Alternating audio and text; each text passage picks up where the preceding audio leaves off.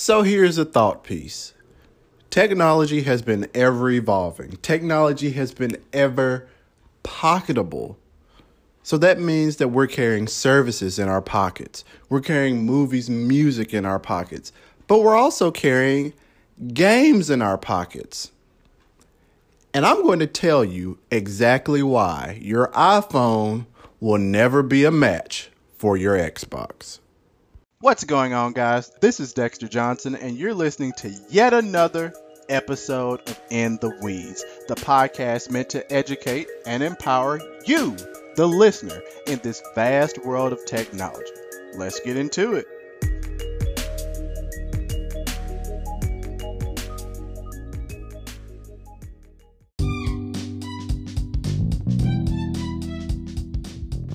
First up, let's talk about libraries. So each and every year, the iPhone is the most powerful iPhone ever made, and it's beautiful.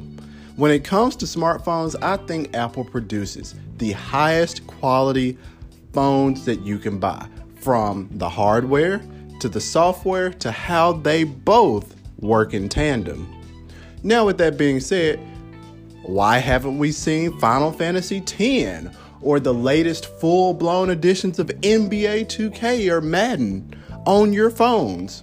Simply because the hardware cannot handle them. And also because of the fact that publishers know when people sit in front of their TVs, they want to play the big box titles. They want those titles. So therefore, when you're thinking about your phone is something that's not plugged in all the time. Your phone is also something that's portable. So if you're sitting down, crouched with your head and your neck contorted and twisted at your phone, you're going to experience some neck pain. Your phone is also probably going to die at around 30 minutes with some of the tirades and some of the long gaming expeditions that happen. It's just not going to work because of the hardware. Second up, titles. Titles, they're just not coming.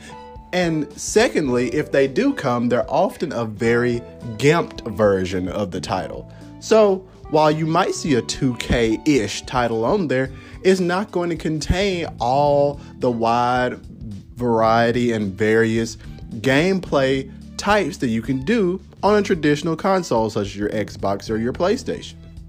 It's just not there. And three, last but not least, let's talk about hardware.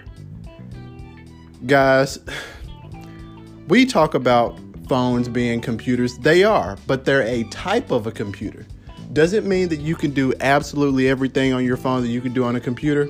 In a way, you can, but you really have to set up your workflow with the thought of it being on a mobile device. And usually it's going to be very quirky. It's going to contain lots of steps. And for you to want to automate anything, you're really going to have to automate to the death of you to make it work versus just doing a double click on your standard PC.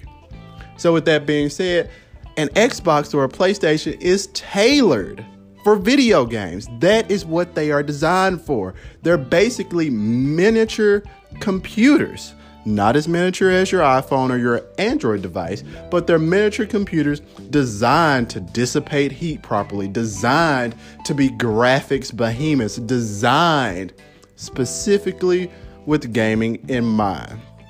And your phone is a jack of all trades. So guys, I know each and every year we talk about this. Each and every year we're talking about gaming on the phone. But I think the gaming on the phone is going to stick to those tower defense.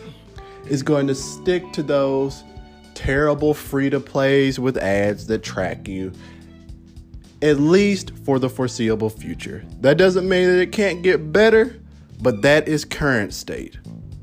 So guys, until next time, I'll holler at you.